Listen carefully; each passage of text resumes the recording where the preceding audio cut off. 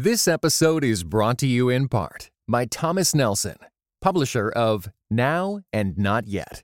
Pressing in when you're waiting, wanting, and restless for more. Written and narrated by best-selling author Ruth Cho Simons and is available everywhere audiobooks are sold. And now, Christ in Pop Culture presents Persuasion with Aaron Straza and Hannah Anderson.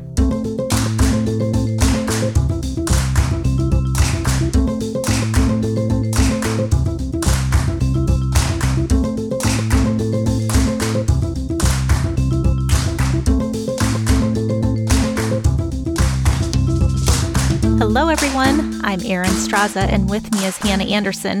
We're your hosts for Persuasion, the place where fine ladies, rational minds, and the best kind of company gather to discuss all sorts of ideas and issues.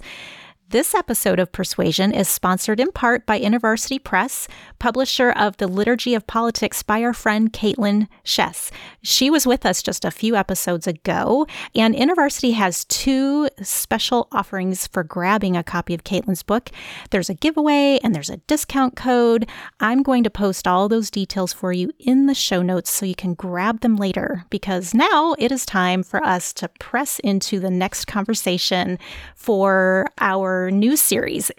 Our series is For God and Country, and if you've been listening along, you know that we're tackling a variety of ways faith and politics collide. And the aim here is to gain some clarity in how we think about and hold to our political perspectives. Now, as I mentioned, we spoke with Caitlin about reframing our approach to politics, and in the previous episode, we discussed the sort of nation we're trying to build with that very engagement.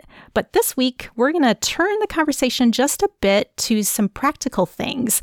And when it comes to politics, Hannah, I needed to get practical real fast because I get weary of some of the things related to the political work, especially the squabbling that can happen amongst the people. I don't know if that is something that you find frustrating, but for me, I find it hard working together because we actually have to work together, and then there are humans, and we all can get a little bit sticky sometimes. Yeah, I've heard really good feedback about the episode we did with Caitlin, and I think it helps some listeners reframe politics, because they too were dealing with what you're describing, just that fatigue of the constant back and forth, the constant conflict, the constant taking sides. And so a couple folks said to me, oh, this is such a fresh approach to seeing politics for the common good, kind of leaning into public policy and the process in order to pursue positive things, not just to try to gain power to fight with each other. But I also know that for some folks it was, okay, but how do we do that? I mean, that's a wonderful reframing. It's a wonderful and a lofty goal. And it also feels completely unattainable, completely right. otherworldly and just impossible. I think with the vision there of like, okay, we want this goal of human flourishing, and we want to sow kingdom principles into the society at large, because we know that will help all people to flourish and to thrive. That all sounds good, but then there's still the actual doing of the work, and that's hard. I feel like it's easier to be up at the 30,000 foot view and say, yes, we want this. But then once you get on the ground, in the dirt, and you're working, it's a little bit harder to make those things practical. So some of the things that I think as we enter into this conversation today, I would love for us to sort out some of the real things that happen when you are working with people, and what happens when those ideals can collide, or what happens when we find people that we like to talk to and we like to work with because there's some agreement there. There are good things and bad things because we're working with people who have all kinds of ideas, and we're not all going to align all the time. And I prefer to stay at that 30,000 feet level. I love the idea of community and commonality and finding the common good and this kind of just this very inspirational vision that we would all live in harmony. Yes, like the Coca-Cola commercial. I'd like to buy the world of Coke. But I also simultaneously hate and despise group projects. Like, you would rather work by yourself. I love the idea of people working together, and I actually hate to work with other people. And I don't mean that in a way that I don't hate people, but I find the process of working in group environments difficult sometimes. And I think when we think about kind of pursuing the common good, all the things that you've expressed about working with people or working with different ideas, it moves from this very idealistic to a very pragmatic process. And it loses its luster real quick. It does. And it really does.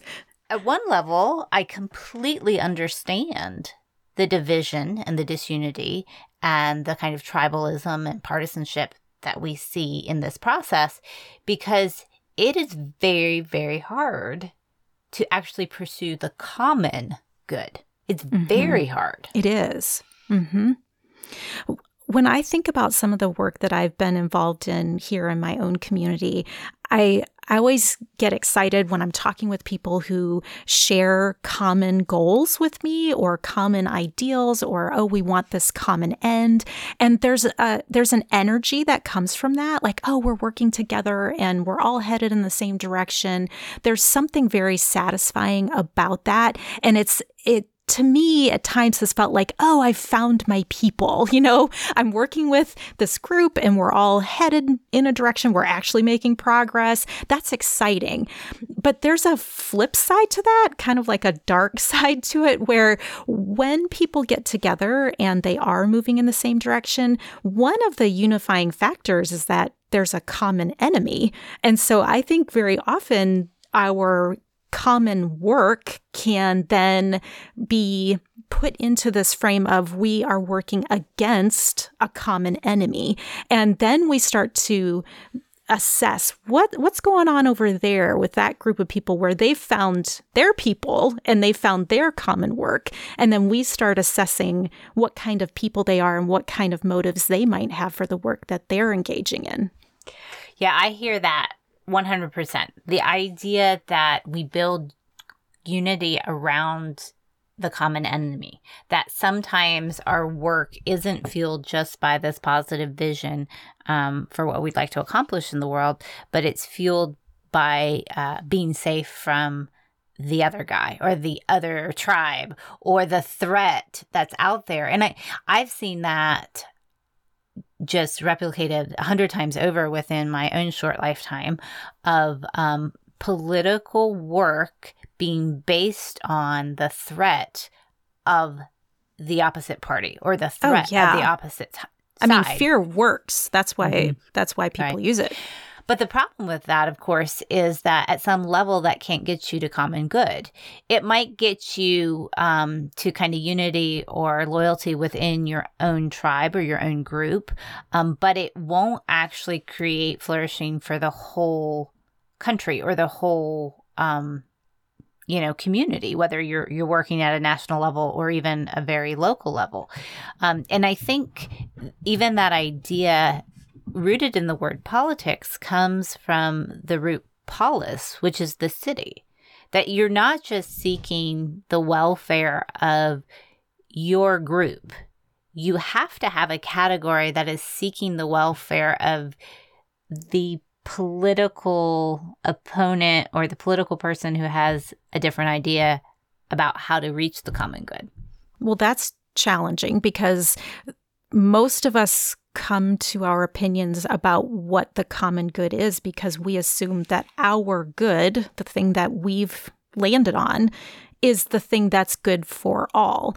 And so how do we sort that out? How do we make sure that we are pursuing what's good for everyone and not just what's good for ourselves? Is this a matter of perspective? Is this a matter of laying down pride? Like, how are we going to get at that?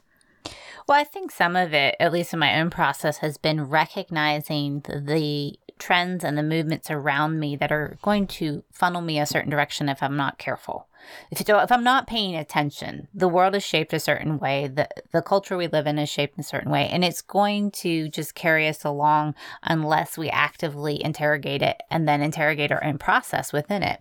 And I think for myself, one of the paradigms or the narratives that I've really had to push back on is this idea of the self as the frame of reference. The self and the good of the self being the highest good. And I think that's just a feature of, the modern West, primarily. We're a highly individualistic culture where we prioritize that kind of independence, that personal liberty. And I don't think we should dismiss that. And I don't think that isn't a true thing, but it's not the whole story. And if the only frame of reference we have is individual good, or the good of our group or the good of our tribe, that frame of reference is going to lead us to the conflict we see. It's going to lead us to seeing anyone else as a threat to our happiness or as a threat to our good. It's going to position people within our own community as enemies. So I think that self frame of reference that is just really built into modern life has to be questioned before we can even begin to move toward common good. I really appreciate that insight, Hannah, because if we are going to work toward common good, then that means we need to understand how the positions we hold affect all parties and what happens when what we're working toward is implemented. What will happen as that continues for other people? Not just, is this benefiting me, but if this policy, if this idea, whatever it is that we're trying to work on, if it gets implemented, will it actually produce less flourishing for somebody else? And is this really a policy or a practice that really just benefits me and helps me? And so therefore I like it. And so I feel like that's very helpful to say that we can't even know the common good unless we're seeing how the work that we're doing is affecting everybody who is connected to that work. So I feel like that's really helpful. And I like what you said there about how focusing in on self will then automatically see other people as potential threats. I've seen that a lot with some of the things that I've been involved in here in our community. I've gone to events for different types of political engagement. And I always find it interesting that really, no matter which party someone might be affiliated with, they have the same fears and feeling of threat as the other side does. And really, you could just swap out the names of different opponents and it's the same feeling. And so then I feel like, oh, here's our common ground. We all feel the same. We all feel threatened. We're all feeling like our way of life is going to end. And so if we could all come to that point where we realize we're all just fearful here and we need to put that aside and start talking and understanding what is the common good? How can we have the best case scenario for flourishing for all? Well, and I think you're really right to hit on the idea of fear, because I hear that a lot, like fear-based politics or fear drives, the kind of tribalism we see. And I think that's absolutely accurate. And I do think there is a call to rise above that fear, to seek the common good. But I also want to make the point that fear is rooted in something. Like, it's a real fear. And you don't want to just dismiss the sense of you've made that up or you've conjured that up and it's, why are you holding on to it? And I think one of the frame of references is this idea of scarcity, that fear believes that there's not enough good to go around. That there's a limited number of resources, there's a limited number of freedom, a limited amount of freedom. And so I better make sure I get my freedom first because it's going to be all used up and these things can't possibly exist simultaneously. And so it becomes this kind of zero-sum game where my flourishing can exist at the same time as your flourishing does. To the scarcity mentality. And I think, especially for Christians, if we're leaning into this and we operate from a scarcity mentality, we have no hope of escaping that fear. Like, there's just no way you can talk someone out of that fear or ask them to rise above it if they are still believing that there's only a certain amount of good that can go around. This episode is brought to you in part by Beyond Ordinary Women Ministries, which prepares Christian women for leadership. At BOW, we believe that every woman is a leader because she influences someone. So, whom do you influence? Do you mentor a woman? Serve in the workplace? Or do you lead a small group, teach the Bible, or even lead an entire ministry? No matter who or how many you influence, our free online resources will help equip you. Our videos, podcast episodes, and articles from experienced women leaders will encourage you and perfect your leadership skills. They offer wisdom for dealing with ministry pitfalls, current biblical issues, health for your own soul, and insights for shepherding others well. In addition, BOW offers Bible studies designed to connect women of multiple generations. They provide a challenge to both women new to the Bible and those wanting to dig deeper. Be our guest and browse all of our free resources and low-cost Bible studies at beyondordinarywomen.org.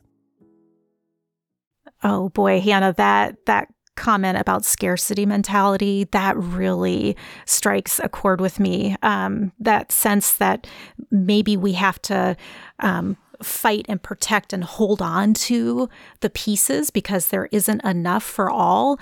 That seems to run completely against the God that we know, where he abundantly gives good for all people. And I think that that framing of scarcity, sadly, I have seen that quite a bit in Christian rhetoric, because it, especially over the last 20 some years, there has been this sense of us versus them, meaning Christians versus society, really, where there isn't enough good for us, and we need to hang on to what we have as Christians in terms of our place and our good in society. And I think that what you're bringing up here is hitting on some threads that have been woven into the Christian subculture and in ways that we may not even be aware of.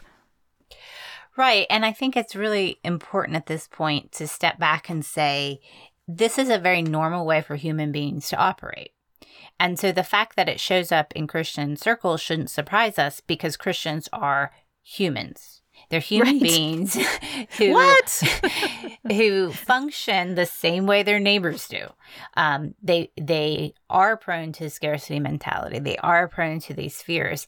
And so when I say this scarcity mentality, I don't mean that as a condemnation or a judgment. I'm saying that is the way we think as human beings. But for Christians who are trying to carry faith or hope or love for their neighbor into the conversation, if we are the ones who are going to testify to something greater than scarcity, we have to believe it ourselves. We have to be the ones to witness to this greater reality of God's abundance and God's care. And what's so beautiful about this kind of question of scarcity versus abundance and not seeing how everyone can be provided for, you see that theme throughout Scripture all the time, even in something as simple as the feeding of the 5,000, where this is just not going to be enough. This small boy's lunch is not going to be enough. And yet, in the abundance of God, it becomes enough, and it becomes more than enough. You see it in the Old Testament miracles of the widow who had run out of food, and she had fed the prophet first. And then she's like, well, I guess I'll just die now because I have no more food. And God provides abundantly. So every time she goes back, there's more and more and more for the common good, her good. And I think the category that we see repeated in Scripture is really found in Jeremiah 29:7, where the Israelites who had been exiled to Babylon are told to seek the welfare of the city where I have sent you into exile. Now, these were their enemies that had captured them and taken them back to Babylon.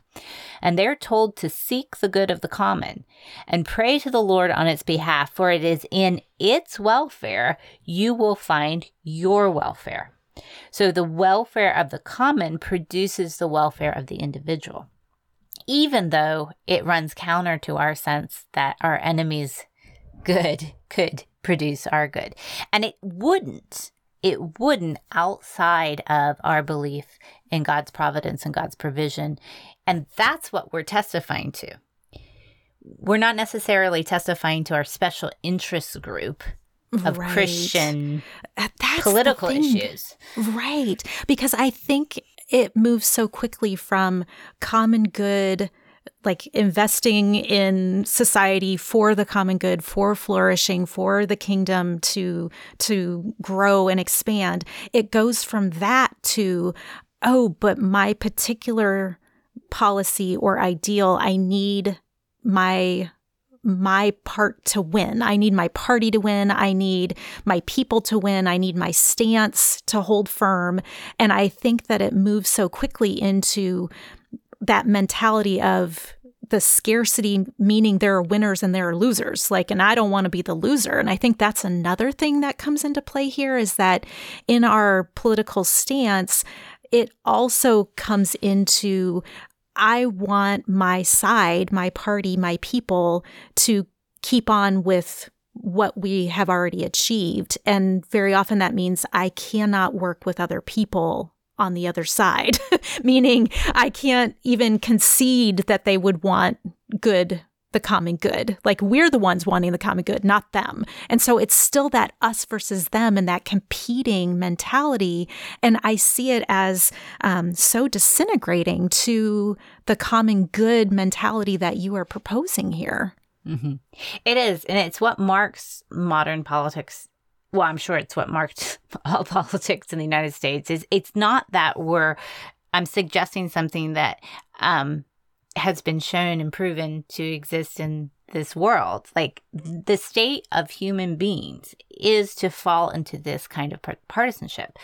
But what our faith calls us to is this enough margin to risk engagement with the other side, to risk the belief that we could work with someone who has slightly different positioning or a slightly different vantage point than we do for the sake of the common good. Because what keeps us from doing that, quite frankly, is fear. It is the belief that I can't risk this kind of engagement. Even if they have a good idea, I can't do it because it's the other side's good idea. That's what's so frustrating to me, is the assumption that no good could come out of people who are on the other side of the aisle or in a different party or the other end of the spectrum. It's completely discounting that they could have good in mind. And I think that that is directly opposed to what approach we're supposed to have as Christians who are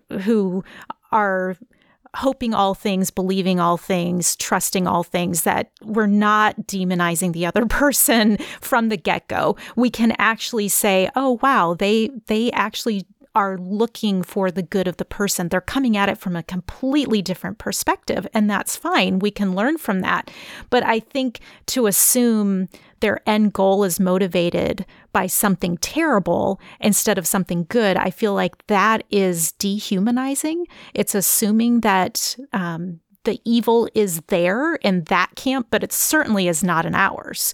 And so that judgment, that sense of those people are doing those things for those terrible reasons, I think that it actually prevents us from investing in the common good because we're so blind to the ways that we're infected by our party lines and our party politics.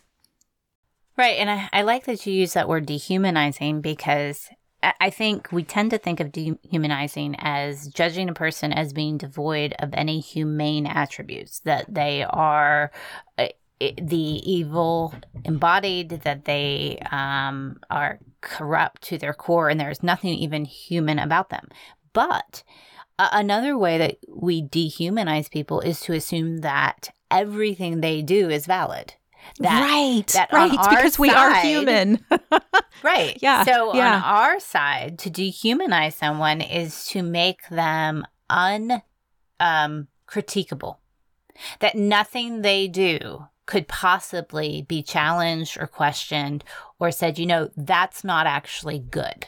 It's not common and it's not good. So the way we kind of play in our tribes is like, if you're outside of my tribe, the way I dehumanize is to make you evil incarnate. But within my tribe, the way I dehumanize is to make you good incarnate. And so there's no way to question what's happening within your own party or your own group, because there must be this loyalty and this affirmation that this is goodness. And I think one of the fears that I hear quite a bit among the Christian subculture is that there's a fear of working with the other side because you yourself will be judged as moving your ideals or straying from the gospel or whatever it would be. And I think that that's another way that we don't help each other within the Christian realm when we are judging and assessing Christians for trying to work toward the common good with maybe people you wouldn't expect. And I think that we have very high, stringent, unattainable standards for assessing whether we should be joining with someone on a particular task to move good forward. And I really think that we would do better to dig in and get involved, not just within our Christian circles where everything's approved, but get out into the world and amongst the people and actually do the things that are moving the good forward. That idea of this level of peer pressure that exists within the group, that means that the individual cannot make decisions outside of the group. It's not just loyalty to the party. It is, if you go do with anyone else, I'm going to question your loyalty, not to the party, but to goodness. And it's interesting because this is so rife that Nathan and I actually got in this it wasn't an argument, but it was a discussion about whether he should tell people who he voted for. So he feels very free where he's like, yeah, last election I voted for so-and-so and I'm not ashamed of it. It was my vote. And I said, oh, you need to stop telling people that. And he's like, why? Why should I worry about that? And I said, because I know that you made this vote for all kinds of good reasons. I know why you did it. I know you have every right to share that with you. But you have to understand that the environment you say this into automatically judges you for that. And they don't give you the margin to explain why that was a reasonable choice. And so you're marked by simply saying, I voted for XYZ candidate. And people carry with that statement all these assumptions about where you land. And you could try to explain, these are the reasons. I worked through it. It's valid, blah, blah, blah. But that's not the way it works. That's not the way the environment functions. No, it's not, sadly. And I think that's why I tend to keep that quiet myself, is because I think that there are a million reasons why I would vote a certain way or why I would choose to help with a certain organization. And unless you are in my life and asking those questions and trying to understand, I feel like it's just so easy to discount and dismiss and then write people off. And so I don't like those conversations for that reason. And I think that's why a lot of people tend to think of political conversations as something to keep private, is because it's just so risky in terms of being judged and relationship being altered. And the place I feel it the most, sadly, is within the church. Instead of having this safety with other believers that they're going to give me the benefit of the doubt and understand that I'm motivated by this larger hope for goodness. I live my life and my work directed toward this particular message of the hope of Jesus Christ, the beauty of the gospel. And that all can be undone with one comment about who I voted for, who I intend to vote for. And so I feel that tension so deeply within our Christian communities that we do not have the ability to say, I trust you because I know you are in Christ. I trust you to process this political decision because I know your heart, that something unites you to me that is bigger than this political moment. Hannah, that's really a good point, because do we have that sense that regardless of, let's say, specific votes, or regardless of specific, let's say, issues that we're working through, do we have the sense that we're actually still working and still moving toward that common good in the work that we're doing? Or does it just boil down to these one-time decisions of these one-time votes? And I think there's more to it than just a vote, but it just becomes almost like a shorthand of, well, now I can just judge you quickly. Like, let me just put you in the box and you're over here.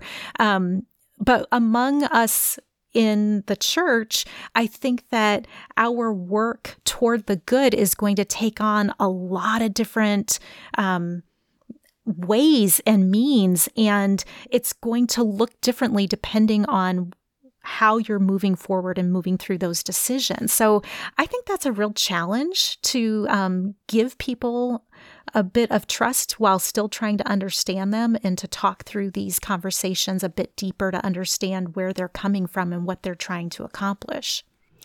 Right. And I think at the end of the day, it comes down to what actually unites us. What is it that we are trusting in to form the common good or the common unity of the Christian faith? And if it has become a cultural unity, if it has become a unity based on voting a certain way, or having certain lifestyle practices, or lining up within a certain even ethnic group, as Sam Perry talked about last week, then that's not the Christian faith. The Christian faith is this unity built on Jesus Christ as the Savior of the world.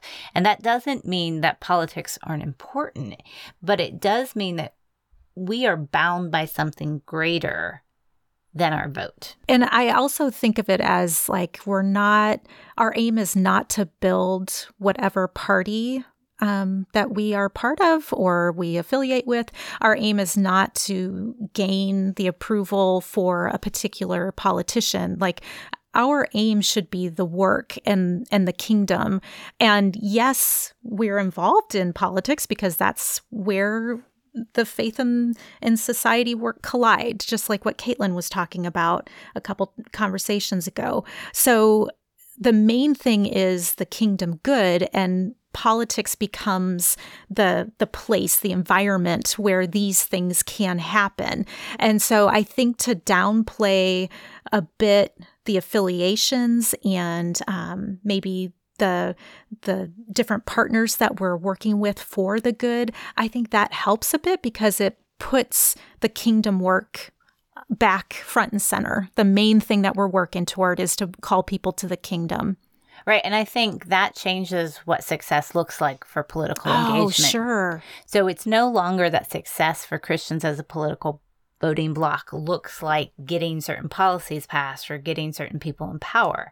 Success for us becomes maintaining our Christian unity and our Christian witness across the spectrum, so that Christians could exist in a multitude of places, a multitude of political parties with different dispositions toward the best policy to move things forward. And the witness to the world is not our set of political wins, but the witness to the world is that something bigger than politics is in play. There is something uniting us, that we could all exist in multiple places and yet come around our common Savior and our one faith, one Lord, one baptism. And then that becomes the way that the watching world learns what true goodness is. And true goodness is Jesus Christ. Amen. Well, Hannah, I feel like that's a good note to end on, because it's like you've just preached. So here we go. Don't tell anybody. Yeah, this is awesome. Well, I feel more challenged. I feel like this has been such a rich, good conversation, and I have a lot to process here. I hope all you listeners have enjoyed this episode of Persuasion as well. And if you've missed any of the other conversations in the series, all of those will be posted in the show notes, so you can back up and catch up and be ready to press in for next week's conversation. And we do want to invite you to further conversation. We do want to model what we're saying we want, which is engagement with disagreement, engagement with whatever this prompts for you.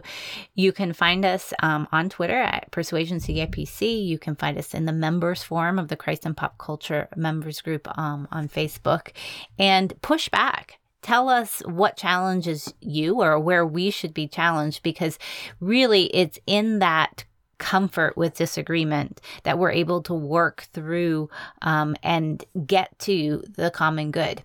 As I mentioned, you can join us on Twitter. You can find us on Instagram at our website, persuasionpodcast.buzz. If you are not a member of the Members Forum, you can become a member for just $5 a month, access the conversations there, and support the kind of quality content that Christ and Pop Culture is producing to maybe just offer a way forward in these very difficult and partisan times. We want to say thanks again to InterVarsity Press for supporting this episode and doing the giveaway and discount code for Caitlin's book. Persuasion is produced by Jonathan Clausen. We are so grateful for his work. And Persuasion is part of the Christ and Pop Culture Podcast Network. You can give all the shows a listen at christandpopculture.com, or you can search for them at the iTunes store. Thanks to you for listening to Persuasion. We so appreciate you being with us, and we will catch you next time. You have been listening to Persuasion with Aaron Straza and Hannah Anderson, an official production of the Christ and Pop Culture Podcast Network. Please rate and review the show in iTunes, and check out our other shows at christandpopculture.com/network. Theme music by Maiden Name.